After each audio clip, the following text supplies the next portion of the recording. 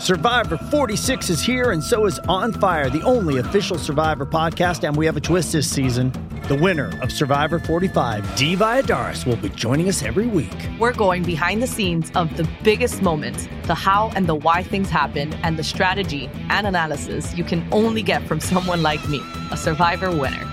Listen to On Fire, the official Survivor podcast, wherever you get your podcast.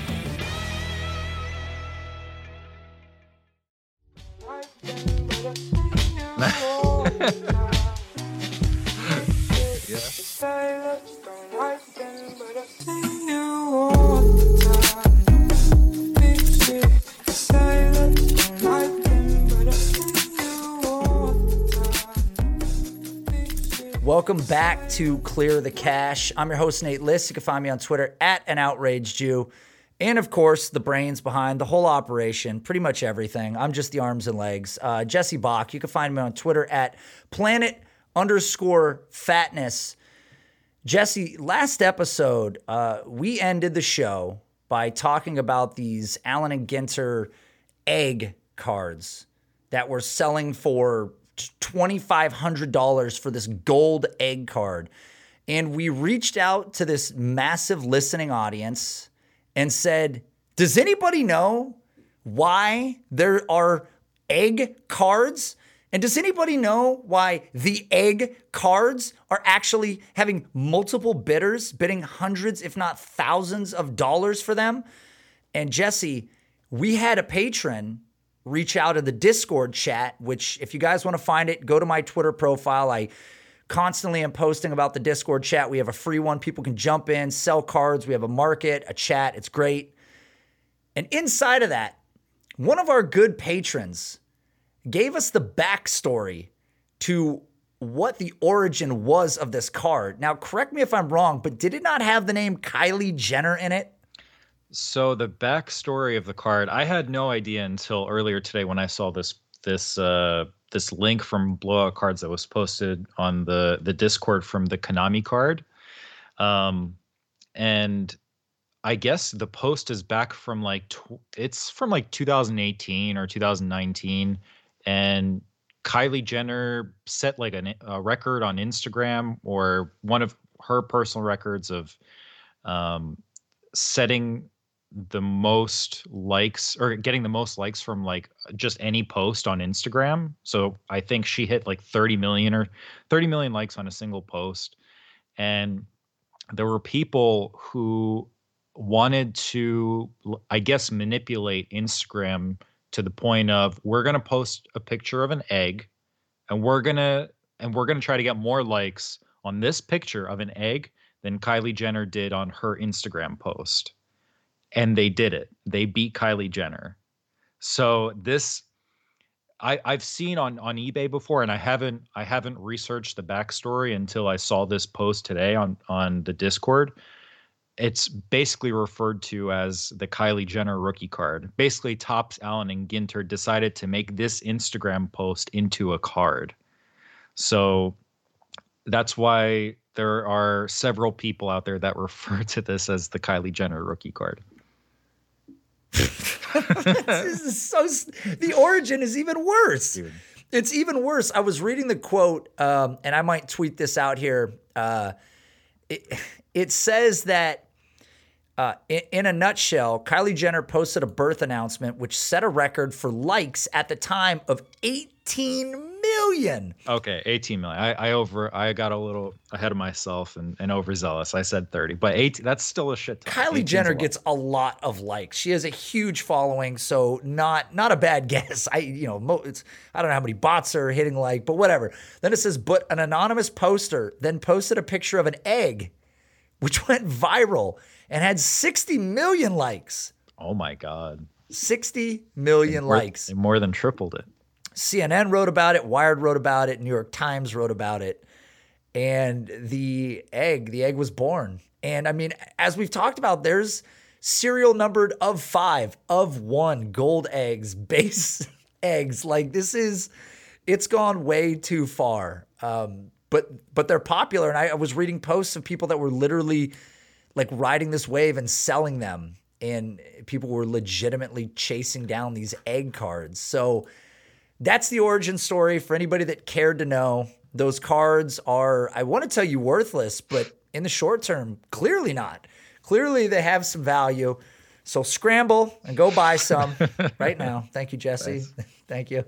That one was loaded from last week. So Darren Rovell, who you may personally may or may not be a fan of. I'm assuming not necessarily a fan of, but you're a pretty balanced individual. He posts on Instagram the other day a comment basically talking about the card market getting softer. And his comment basically says, on January 31st, 2 Jordan PSA 10 Fleer rookies sold for $738,000 each. Then he mentions tonight, 2 sold for $492,000 each. Then once again, he goes back to January 31st and says a Jordan PSA 9 Fleer rookie sold for $73,000. And then tonight, 1 sold for $36,000 or roughly $37,000. He says the card market looking soft heading in 2 huge auctions tonight in Memory Lane and Golden. Time for the people who openly boast about this being the first inning to put their money where their mouth is. Initially, what does that comment mean to you before we read a response from Shine? I think it's unnecessarily threatening, and I'm not sure what he has against the card community and even the card investor community. So I personally consume a lot of content myself, and I listen to other people in the community, and I have heard and have been told personally that, we are in the second inning, we are in the first inning, we are in the third inning. I think that's kind of garbage analysis because nobody knows. I don't know what inning we're in. I don't think we're at the end, but we're definitely reaching a lot of hype right now, especially with Golden Auctions and Ken Golden going on CNBC and Fox Business himself talking about all-time sales records of random cards on his platform. But that's probably the one thing I'll agree with Darren. The first inning analysis is just complete garbage because nobody really knows. But I don't really understand what he has against the card investment community. And this is coming from somebody who Darren's into Top Shot himself. He's a big investor and believer in Top Shot and NFTs. And he also, I told you pre-show, he's not that quite into just traditional rookie cards of just, common sports or common athletes or all-time greats. He's into kind of oddball cards and even signed checks of old Major League Baseball players. So one of the cards I think that he still might have in his possession is a PSA 10 copy of the Rock. I guess it's considered an XRC card while he was on the University of Miami football team. That was produced by, I think, Bumblebee Tuna. So just a really oddball card out there. But so it's not like he's against sports cards altogether, but it just seems a little unsettling that he's taking this type of shot towards the card investor community and the cardboard community itself. I mean, at any point in time, you can take a snapshot and say, this is what everything is now. And when we look on a long graph, clearly it's not. The market's been hot for a long, long time. But it's interesting because this is what he did. He cherry-picked some information, made it work to his benefit, and then said, hey, this is a sign that everything is going the other direction. And then kind of in an effort to sort of throw a jab, he said, put your money where your mouth is, right? If you still think things are so great and we're seeing a $300,000 change in these cards, then put your money where your mouth is and go buy cards again, go buy expensive cards. And I don't know that Jordan is the same way that Bitcoin is to other cryptocurrency. I don't know that because Jordan Fleer rookies are doing whatever they're doing, that's necessarily affecting everything else. The way that when Bitcoin's price drops, you see lots of other cryptocurrencies drop. Because in the cryptocurrency world, everything is very tied to the success of Bitcoin, where in this market, if you're a fan of a player, then you're a fan of a player irrespective of what's happening with a Jordan rookie. Most people could never afford a Jordan rookie, and you can't buy fractions of cards. I mean, you can on websites, but that's not really what's taking place. You're literally buying the equivalent of a whole unit. So you don't really care per se what's happening with Jordan the same way you would with this, but it's more interesting because someone you put me on to, his Instagram is Shine150, who has one of, would you argue, the most impressive card collections in the world? I think he has like a top 3 collection on planet Earth. This guy is an insane collector. So this guy is invested. I mean, he's financially invested as heavily as any one person can be. And he responds to this comment that Darren Rovell posted, and he says, accessible, highly transacted cards pulling back is a healthy, normal correction. Irreplaceable cards that rarely transact won't pull back 30% like a Pop 300 Plus card. Also, these high realized sales are incentivizing people to sell their rare cards and allow them to change ownership for those profits. There is definitely a lot of big cards hitting the market at once, but in due time, most of those cards will settle into new collections. So, Jesse, when you hear Shine, a guy who is, I mean, a figurehead in what's taking place universally, make this statement as a counter to what Rovell said, what do you think? I honestly couldn't have put together a more well-rounded response myself, because when I read back his response, kind of just breaking it down, it's crazy how especially in the modern card market and era with PSA 10 Prism-based pop counts going well over 10,000 for several young stars and up and coming stars, and probably approaching 20,000 plus. I'm looking at Luka and Zion. It's crazy how a card that as old as the Jordan Fleer rookie PSA 10 with a pop of over 300, how that's not considered a low pop card, even for as old as it is. So if we talk about a card from 2017, that's a pop 300, that's really low. Even a card that was produced last year, that's considered a low pop card. But I think in his mind, in reality, a pop 300 card, that's not like a super rare card. At some point, you will probably see a copy of that card pop up on eBay or Instagram or wherever.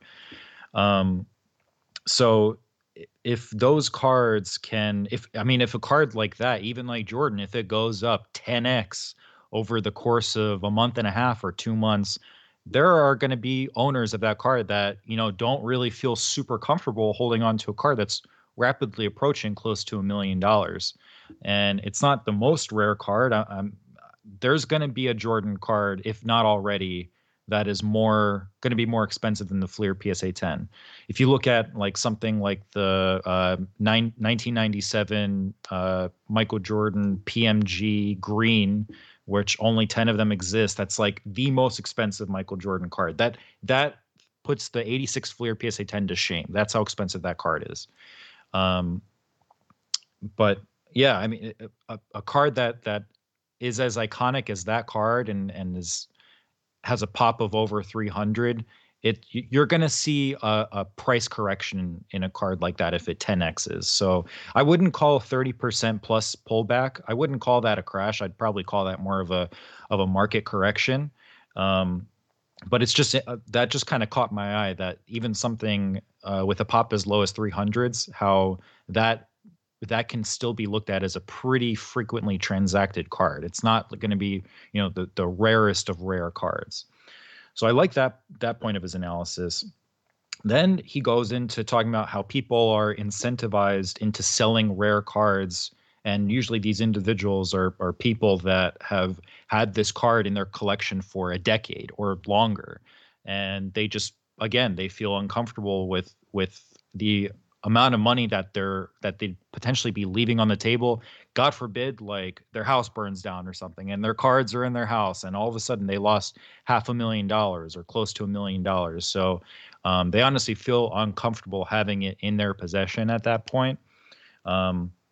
And there's nothing wrong with taking profits when you have hundreds of thousands of dollars on the table in profit alone.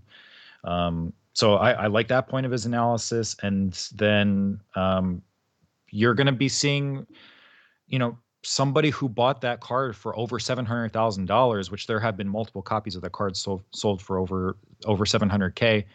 They're going to have diamond hands. So they don't care if the card drops by half. They're not going to panic sell, because these people those individuals can basically afford to put hundreds of thousands of dollars into a piece of cardboard that's graded. So they're going to be in it for the long term. That's going to be a major PC card for them for quite a while. And that's honestly one of the most iconic cards in probably the history of the hobby. It's probably going to be close to up there with like the Honest Wagner T206. So even though it's not as rare, it's just about as iconic. So there are going to be people that aren't going to be thinking about letting go of this card. Even if I guarantee you there are going to be sellers, or they're going to be owners of this card, when it reaches $5 million, they're not even going to be looking to sell, just because they think it's going to go up more.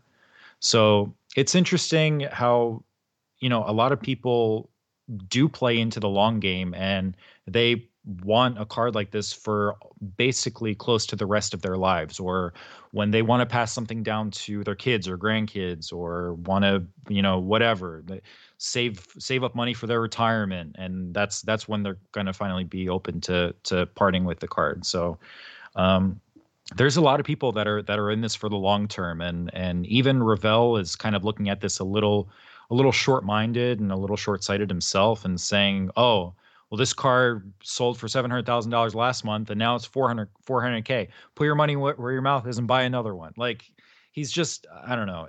It's you have no idea what this card is going to look like 25 years from now or 50 years from now. Like, you have no idea. This, like, $5 million could be like a drop in the bucket compared to what it actually could be decades from now. And as I'm hearing you say this, it's reminding me of something that you texted me the other day, and I'm wondering if there's a correlation between the tweets and this, the Instagram responses that we're reading right here, and sort of your philosophy. Because the other day you texted me a phrase. You said that there's comfort in crashes. What did you mean by that? So unless if you're buying at the peak and you're looking for a short-term flip, which I wouldn't advise doing so with these types of cards, it's honestly so this is a theory that best applies to cards of all-time greats and Hall of Famers. You can see that with peaks and high sales volume of a certain card, that there is sufficient demand in that card in that player's card market. And the reason that I kind of saw this is because I saw a card that I own, a Michael Jordan rookie card that I own, that's basically dropped close to 60%. And when it hit its peak, I was even hesitant to sell myself, because within my lifetime, I think this card can reach six figures. And I never try to exaggerate with what prices can hit. I try to be realistic, and I think in my lifetime this card can hit six figures, and it's significantly corrected to basically crashing within a month or 2 months time. So it almost kind of incentivizes me, or makes me think out loud about even purchasing a second copy of that card if I see that it can hit a ceiling like it's hit. So corrections or crashes can bring the card right back into your price range, which, even though it's probably still more than what you bought an original copy for, there's still going to be another bull run, and there's still going to be people that are going to be holding on to this card for the long term, and regardless of how much it goes up for. Price corrections lead the way to a new higher floor and a point of stability in that card's market. So let's say, and I'll be totally transparent in my example. I had this listed as an example for the show, so I'll be transparent. I have a 1986 Fleer sticker Michael Jordan PSA 9. I think the total pop of that card is like over 1,800, but we haven't actually talked about qualifiers before on PSA slabs. Certain PSA slabs, mostly older slabs, they can have qualifiers on them. So under the grade, if it's not a 10, if it'll say PSA 9, and then underneath the 9, it'll say in parentheses OC for off center, or ST for stain, or whatever other qualifier. There's like 10 plus qualifiers that PSA can label their cards as. If a card is graded and has a qualifier, it's generally far less valuable than just a regular PSA 9 of that copy that doesn't have a qualifier at all. It just has a Michael Jordan Fleer sticker, PSA 9. I bought into that card maybe a month or two after the Jordan documentary came out, and I bought it for around $2,600. Nate, I was texting you. I texted you a couple times about this card as it was peaking, because all of a sudden, like in the blink of an eye, this card was sitting pretty, steady in the $4,000 to $5,000 range a couple months after I bought it, and all of a sudden it hit 15K, and then it hit 20K, and then it hit 25, and the card peaked at $33,000, and I'm like, well, shit. I mean, at this point, I probably should have bought 2 or 3. If like, I've spent that amount of money on other cards, so I might, instead of buying those other cards that I didn't really even care about at the time, besides, taking a quick profit or making a quick profit, I should have just bought 2 more copies of that Michael Jordan. So as soon as it hit 30K, I'm like, oh my, I'm probably never gonna. It'll be years if I ever am able to get another copy of this card again. And all of a sudden, within the last month and a half, a lot of Hall of Fame and all-time great cards have basically crashed. And by crash, I'm talking about like a 60+% dip in price. And now that PSA 9 Fleer sticker Jordan rookie is sitting around like $10,000 to $12,000. And it's basically back into a price range where I basically feel comfortable spending that money now on that card, even though I didn't buy 2 or 3 copies when they were $2,000 to $3,000. I at least know that card has already had a trajectory of over $30,000. So that honestly makes me feel far more comfortable buying at the new floor now than I was pre $30,000 or $25,000 run up. So this this honestly kind of wanted me to, take a couple minutes and talk about it on the show. And I've had other experiences where I went the complete opposite way.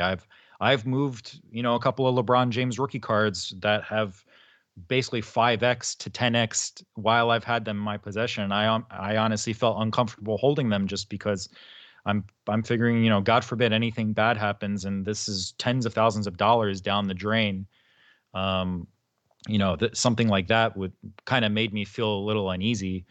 And so I sold a pretty valuable LeBron rookie first, and then I kind of wanted to take a different approach with the MJ and just kind of see where it went. And now I'm seeing the crash that's coming after. And I honestly I don't feel phased at all with a card like that, just because that's a card that you really don't want to let go of. If you're able to have the capital and means to acquire one. So if anything, I'm kind of in the process of even getting a second one myself. And like I said, there's a bunch of all-time greats. Card prices are taking serious self-corrections and dips in the meantime. And when there's blood in the streets, that's when the real buyers make their money. That's when people who are looking at it from a pretty like financially realistic mindset, that's when they jump in and buy, because they've already seen the peaks that those cards have experienced. I mean, it's a good point. Like you've seen that peak. It's like unrealized air yards, right? You're like, man, that guy, he's not that good. He was 3 for 23. And you're like, well, he had 7 targets. And if he would have caught all of them, he would have been 7 for 148 and a touchdown. And you're looking at these cards and you've now seen the ceiling. So we know that that's not its future ceiling. Like it could go well beyond that. That's just where it's been. And now that we know it's been there, it's far more comfortable buying in at 5 times the original number. But you mentioned that you've seen, all-time greats, cards, recently going with price corrections. What are a few names of note that you can remember that you've seen it happening with? Yeah, honestly, the Jordan sticker, if you can acquire that card, and basically I'll just kind of put an arbitrary grade out there, like a BGS 8.5 or above. If you have the means to acquire a card like that, I probably would, and just hold on to it and just forget about it. Don't pretend like it's almost not even in your collection. Even if I'm sure we have listeners out there that they've been listening to our episodes, but they haven't even bought a card themselves and are just looking to seriously invest into something. If you haven't bought into anything yet, and you just want a piece of history that you think will appreciate with time, just steadily, might not 10x in a month, but it won't have the same risk as ultra modern cards do. The Fleer sticker Jordan is honestly a great way to go, because that's going to be a card. I personally believe the PSA 9 copy is going to be $100,000 card in my lifetime. We've seen the PSA 10.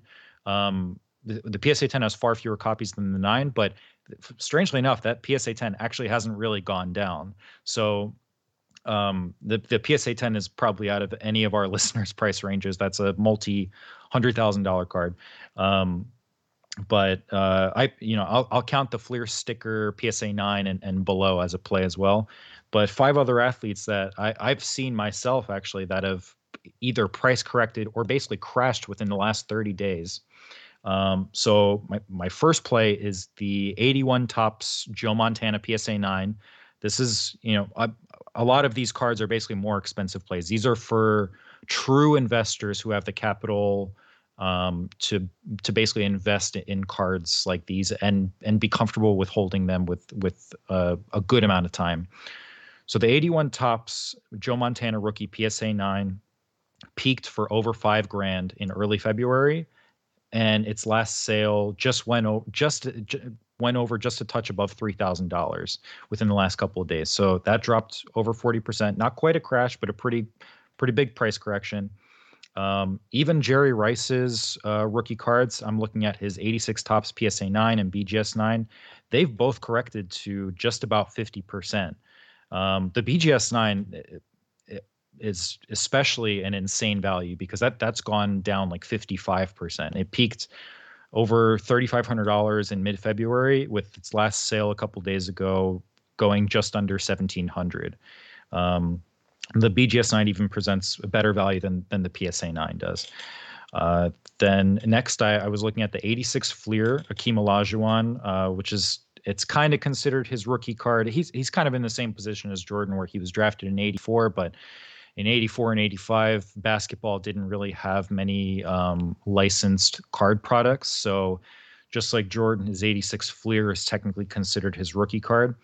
Olajuwon's 86 Fleer PSA 10 sold for a pretty penny in early March. It sold for $25,000, and its last sale within the last couple of days sold for $11,000. So from 25 to 11, that's over a 60% drop.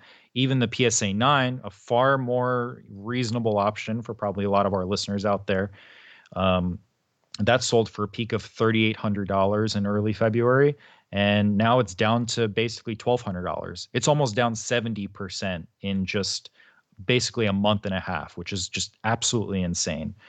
Next is the 92 Topps Gold Shaquille O'Neal PSA 10. and the PSA 9. The 10 sold for over 11,000 in early February. Just most recently sold for just over $4,000. That's a drop of 63% in a month and a half. The PSA 9 has dropped even more critically. It's down almost 70% in a month and a half. Then I looked at the 96 Topps Chrome, Allen Iverson base, PSA 10, and BGS 9.5. The PSA 10 peaked for almost $10,000 in mid-February. Now it's below $4,000. So that's dropped about 60%. The BGS 9.5 has dropped for over 60%. So honestly, these cards, these aren't, very palatable, like quick flip types of cards where, you put $5,000 into something and you expect it to go to 25,000 the next month. But these are cards that, there are going to be inevitably bull runs. I don't think this is going to be the last time where we're seeing cards like these that are 3xing or 4xing in a month or 2 months time. We're going to see bull runs like this happen more often. But even when we don't, and even when sports cards are even in a down market, we're not going to see these cards go down as much as we're going to see like a Luka base Prism PSA 10 go. So these are going to be cards that no matter how the market's doing, over time, steadily, they will go up. I mean, it's incredible. I mean, you've done so much research on these and to identify these big name players that have cards that, like you said, they're going to go back up. They're more expensive than the entry level purchase prices that I think a lot of people are accustomed to. But it's exactly right. You're speaking to that one person or those few buyers out there that have, $2,000, $5,000, $8,000, $10,000, and they want to spend and they want to put it into something that's a sure thing. Well, these are some great options. Like you said, it's hard to determine exactly how much the change will be over time. You're not going to get massive wins instantaneously the way you would with some other smaller purchases, but you're talking about some of the best players amongst every sport right here. And if you've ever wanted to get your hands on one of the most elite cards in the history of production, these are the ones right here. And Jesse did all the legwork for you. With that being said, Jesse, looking for big jumps in card value, the other day I tweeted out and messaged you that the select Kyler Murray field level silver PSA 10 card that I had purchased back in January had sold. I was not ready for it to sell. I wasn't ready to let it go. And I was especially not ready to let it go because you and I were just texting hours before it sold. And it's a bittersweet feeling, and I'll explain why in a minute. But for those of you that remember, probably a month and a half ago, Jesse and I were talking about how I was on vacation and we were texting back and forth, and there was a seller, and I think it was the same seller, and he had 6 or 7 lots of PSA 10 Kyler Murray field level, silvers. And we're like, man, this guy's got so many of them. And he had them going up for auction. And one after another, they were closing at like $1,400, $1,450. And Jesse and I had a hard line in the sand. We had talked about it. We're like, we're not going to spend more than $700 each. Now, flashing forward just 2 months, it feels like we should have spent way more than $700, right? The only thing that made me uneasy about, and why I was such like a stubborn jackass about not spending more than $700 each, is because at that time eBay had, like you said, this guy had 7 copies of his own, in basically selling in lots of each other. So he had maybe like 2 lots of 2, and then the rest were singles, or 3 lots of 2, and then he had a couple other singles. So in addition to that, there were a couple of buy it nows for a little bit more than basically what his auctions were going for. And I got a little uneasy, and I'm like, this, like I said, like we talked about before, this isn't, it is a low pop card for a modern card, but it's not like if we miss out on this now, we're never going to see it again, or it's going to be a year until we see it again. So I was pretty convinced that At the time, the football market was just going to keep dropping, and prices were still up because the playoffs were going on. But even at that point, from the start of the season, they've definitely dipped. And I was just being stubborn. I'm like, Nate, we're going to be licking our chops when we can get these cards for $600 each, and we're just going to be picking them up left and right, whether it be on StockX, MySlabs, eBay. So I was convinced. I'm like, dude, we can't go above 700. Like, we have to stay disciplined here. And I've talked about this before on the guest episode we had with Rob. And sometimes, like, if you really believe in the card, if you think that the card is going to go up inevitably, whether it becomes start of the season or in the long run, like, what's $50? Honestly, what's 50, especially if it's a PSA 10, what's $50? What's going an extra 10%? Like, really, in terms of if you really believe in the card or you believe in the player, like, what's the harm in going a little higher than you normally would? I mean, don't go like 2x, but what harm does 10% do? So honestly, that was an error on my part of not budging above 700. Dude, if I went above 700, we'd easily have, like, you could have had 2 more copies, and that's that's on me. But what the crazy thing is that as Nate told me about his sale, and I've seen Nate's listing on eBay, and I think it was like 1550 OBO, and the buyer bought it for 1550. And I go back and I do my own research in terms of tracking all time sales records for certain cards, and I wasn't able to find any data saying that this copy of this card has ever sold for $1 over $1,400. So Nate, you've basically set an all-time high with this Kyler sale, which is just that's absurd. So I mean, you got to talk about how that feels too. I had no idea that, number one, it was the all-time high. Because, it's interesting. You were the one that really identified this card. And you're like, look, this is one of Kyler's most premier cards, believe it or not.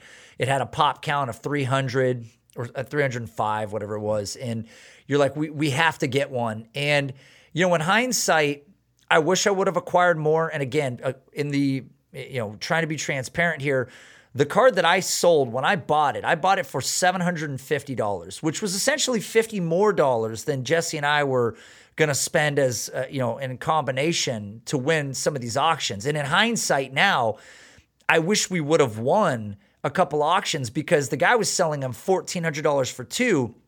I just sold it $1,500 for 1 in literally 60 days. And it's pretty surreal because, I had the card listed about 8 weeks ago, 2 months ago. I listed the card on eBay, and I put a buy it now offer of, like you said, $1,450, $1,500, and it just sat. And it had, I messaged you, it had 3 watchers, and you're like, wow, that's pretty good, man. It's got 3 watchers, and gradually, it got views, and I was paying attention to it, and my watcher count really hadn't grown. And I would say like 4 weeks had gone by. JJ Watt signs there. AJ Green signs there. This buzz is building. And about 3 weeks ago, I got an offer for the card. And of course, it was a lowball offer in relation to what my price was, because at this point, the cards were only selling for, $900, $1,100, $1,200. I mean, it was in that range, but I was higher than it. So they were trying to get a discount. So guy, offers me $1,000. I write the sweetest response of all time. I'm such a nice guy. I'm like, hey, thank you so much for your offer. I appreciate it. I'm firm on my price. I think this card's going to be worth more in the future. So if you'll meet me at my asking price, it's yours. And, I got declined one after another because I would respond to them with a counteroffer of my asking price again. I didn't lower it. I'm like, boom, $1,450 or $1,500, whatever. And I did this once, twice, and then suddenly I was getting 2 offers a day. And some days I got 3 offers, and they were coming in. I was like, tell my wife, I go, look at this. I'm getting offers. Like, as I'm showing her, it's like, bloop, you have an offer. I'm like, what is happening? what is Kyler Murray doing right now? Is he just like live streaming, throwing 80-yard balls on the field? Like, why is his market so hot? And I went back and looked at some of the declined offers, and one guy told me, and I quote, he's like, "You're a fucking idiot. You're never going to get $1,400 for that card. Good luck anyways," or something like that. So I'm messaging with you as I'm getting hit with like waves of card offers every day. And you go, and I said, I passed on a deal that was $1,200. I go, should I have taken it? And you're like, wow, you're getting a $1,200 offer. That's impressive. You go, no, I wouldn't take it. I think this card could be worth $2,000 come preseason. And I'm like, shit, man, I'm listed way under that. So I'm texting with my buddies and I'm showing them these offers as they're coming in. And I go, after I'm done with my workout, I go, I'm going to change the price. I have to move it up because like gradually these offers are getting closer and closer. And I shit you not, before I could even finish my workout, boom, somebody had bought the card. And it's so shocking to me that this hype driven momentum had pushed somebody into buying this card for a price that, as you mentioned, is the highest of all time. But what's really interesting, and I text you this, is that there were other PSA 10s available for less expensive than my card. And some of those sellers had, more transactions on their account. And again, mine is flawless, but I thought the difference might be pictures. Maybe it was the fact that I was a little more expensive, and sometimes people find comfort in paying more for things because they must assume it's a better quality. I don't know what it is, Jesse, but irrespective of that, the Kyler Murray market is rising. I think it's only going to go up from here, honestly. And before I even comment on Kyler Murray, using insults to basically try to get the seller to lower his price, it's a bold move, Cotton. That's I don't know if I'd call. Didn't work for him. If I'm interested, if I'm interested in a card, I wouldn't call the. I've seen some questionable prices myself, but of cards that I'm interested in. But I wouldn't call the seller a fucking idiot to his face. So that's kind of a bold strategy. It's happened to me too, and I've honestly, some people are just, they're just jackasses, but you come out the winner here just because you sold the card for the amount that you had it listed for. But I think with this card, Kyler's two main, more expensive rookie cards, if you're not looking at like Immaculate or National Treasures, if you're just looking at like a base or silver card, his two most sought after cards are going to be his rookie Prism Silver PSA 10, which actually has a pretty, we're talking 300s as a low pop. That card's pop is like 115 or something. So that card's even more rare than the field level silver. And then of course we have the select field level silver PSA 10, which we talked about, the pops in the 300s. So those are going to be his two most sought after silver rookie cards. I think the Prism Silver PSA 10, I think that card might hit 5,000, and that's not that out of the question. It's already kind of approaching there. I've seen a bunch of them listed. I've tried to acquire them myself. I've seen a bunch of them listed for over 3,000 to 4,000 right now, and we're not even in training camp. We're preseason. And a couple of days ago, I saw a Josh Allen Prism Silver PSA 10 sell for over $8,000. And I mean, I know he was, for a hot minute, he was kind of in the MVP conversation this past year, but so was Kyler Murray. I mean, he had a crazy 6-week stretch or something in September, late September to early November. So it's not that unforeseen that his Prism Silver PSA 10 goes for $5,000, and I don't think it's unforeseen at all for the field level silver PSA 10 to go for $2,000. So I think there's not much, knock on wood, that is going to drive Kyler's prices down, unless if God forbid there's some sort of Sean Watson-esque scandal, which pray to God that doesn't happen. But I mean, it's kind of only looking up from here for somebody like Kyler. It's I felt the bittersweet part of it is when it's sold.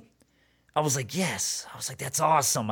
It feels good. It sold for twice what I bought it for, and I bought it for $750. I mean, that's such an incredible win for literally, working with you, identifying the right card, spending money on it, sticking it in a closet, and not doing anything. And then one day just going, okay, now I'm going to put it on the internet, and then boom, here's $1,500. What's bittersweet is when you're like, you could get $2,000 for that card in the future, and then in the blink of an eye, it was gone. So, I took it to ship it, and we talked about this. We had, Brad Ziegler had something go down where he got scammed on the sale of a card. And I even messaged him before I shipped this card, messaged you as well. I mean, it's not the most expensive card that was ever sold by any means, but the card that he got scammed on was about the same price. It was a $1,500, $1,600 card. So I was also concerned about the shipping of it, so I looked at the seller. They had a flawless transaction, history, only six buys, sells. But it was all positive. It was all recent. He was in the United States. So a lot of the boxes were checked, but I still took a video of myself packaging the thing. Took a picture of the label. I was at the shipping place, and I didn't insure it because the insurance on this particular card at its valuation would have been about $80 to $90 on top of everything else. So I don't know where your head's at with insuring a card like this. Like, what would be your threshold that you would go, okay, I'm going to spend the $100 to insure it?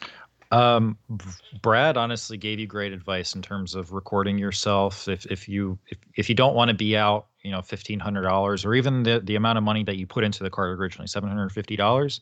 If you don't take the sale into account, it's honestly not a bad idea. Just recording video recording yourself, packaging the card, showing the card, front and back, so that the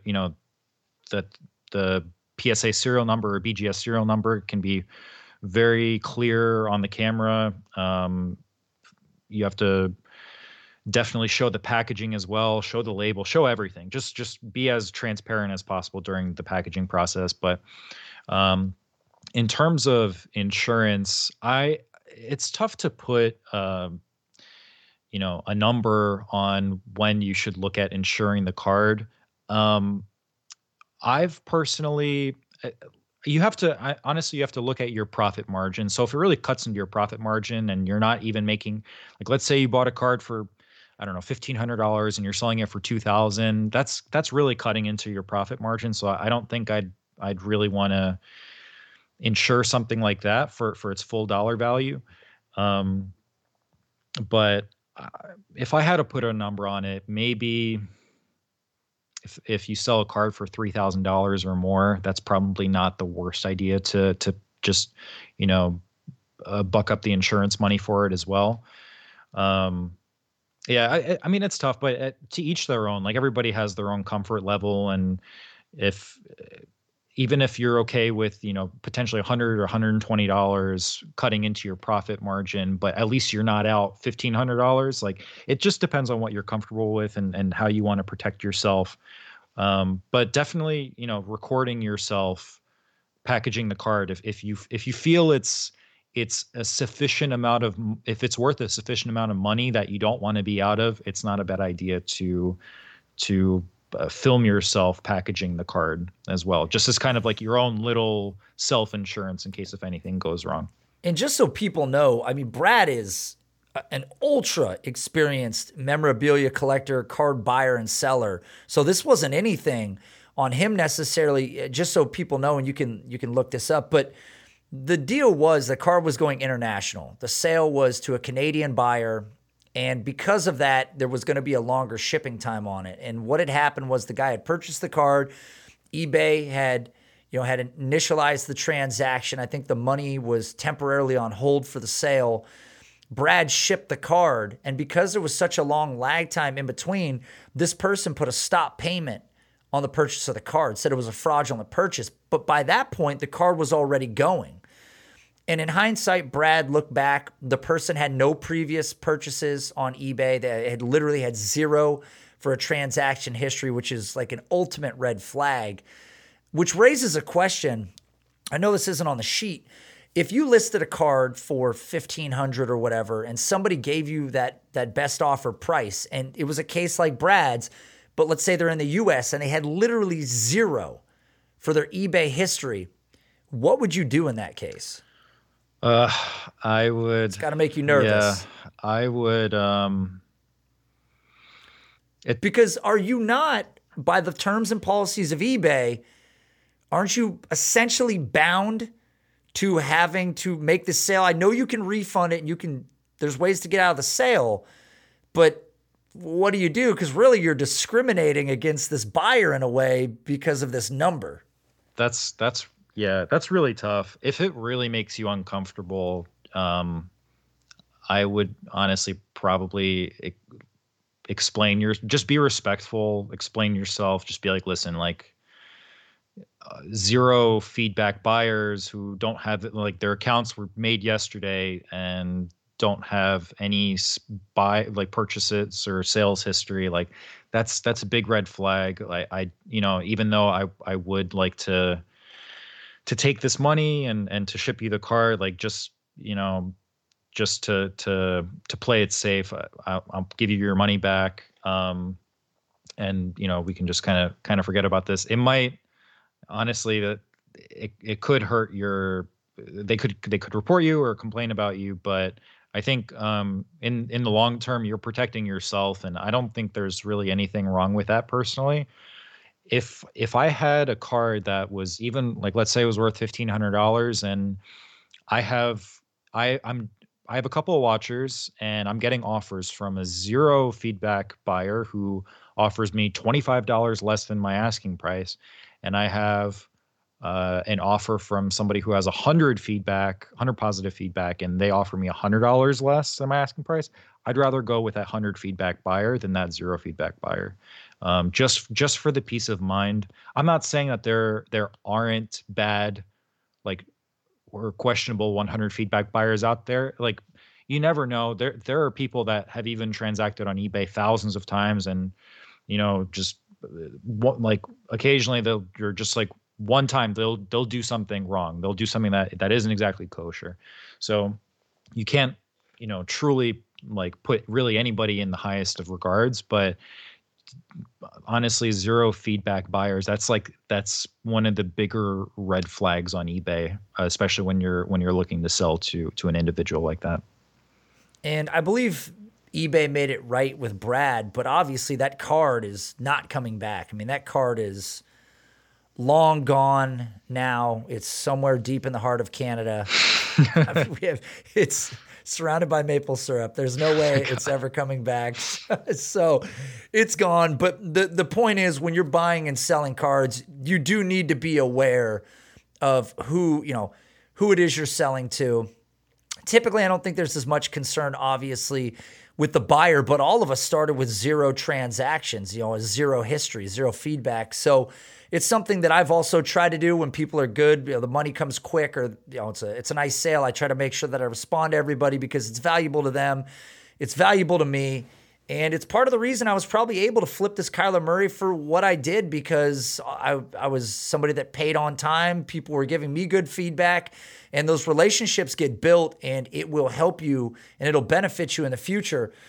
So Jesse, we got a box break going on after this. We got to get ready, get our minds right for what we hope to be one of the most epic Prizm hobby box breaks of all time.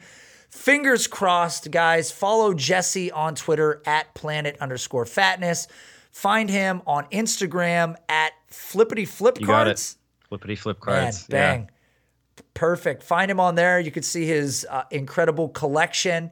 And we will be back with another fantastic episode, because we left a lot on this show sheet. So we have plenty to get to next week on Clear the Cache.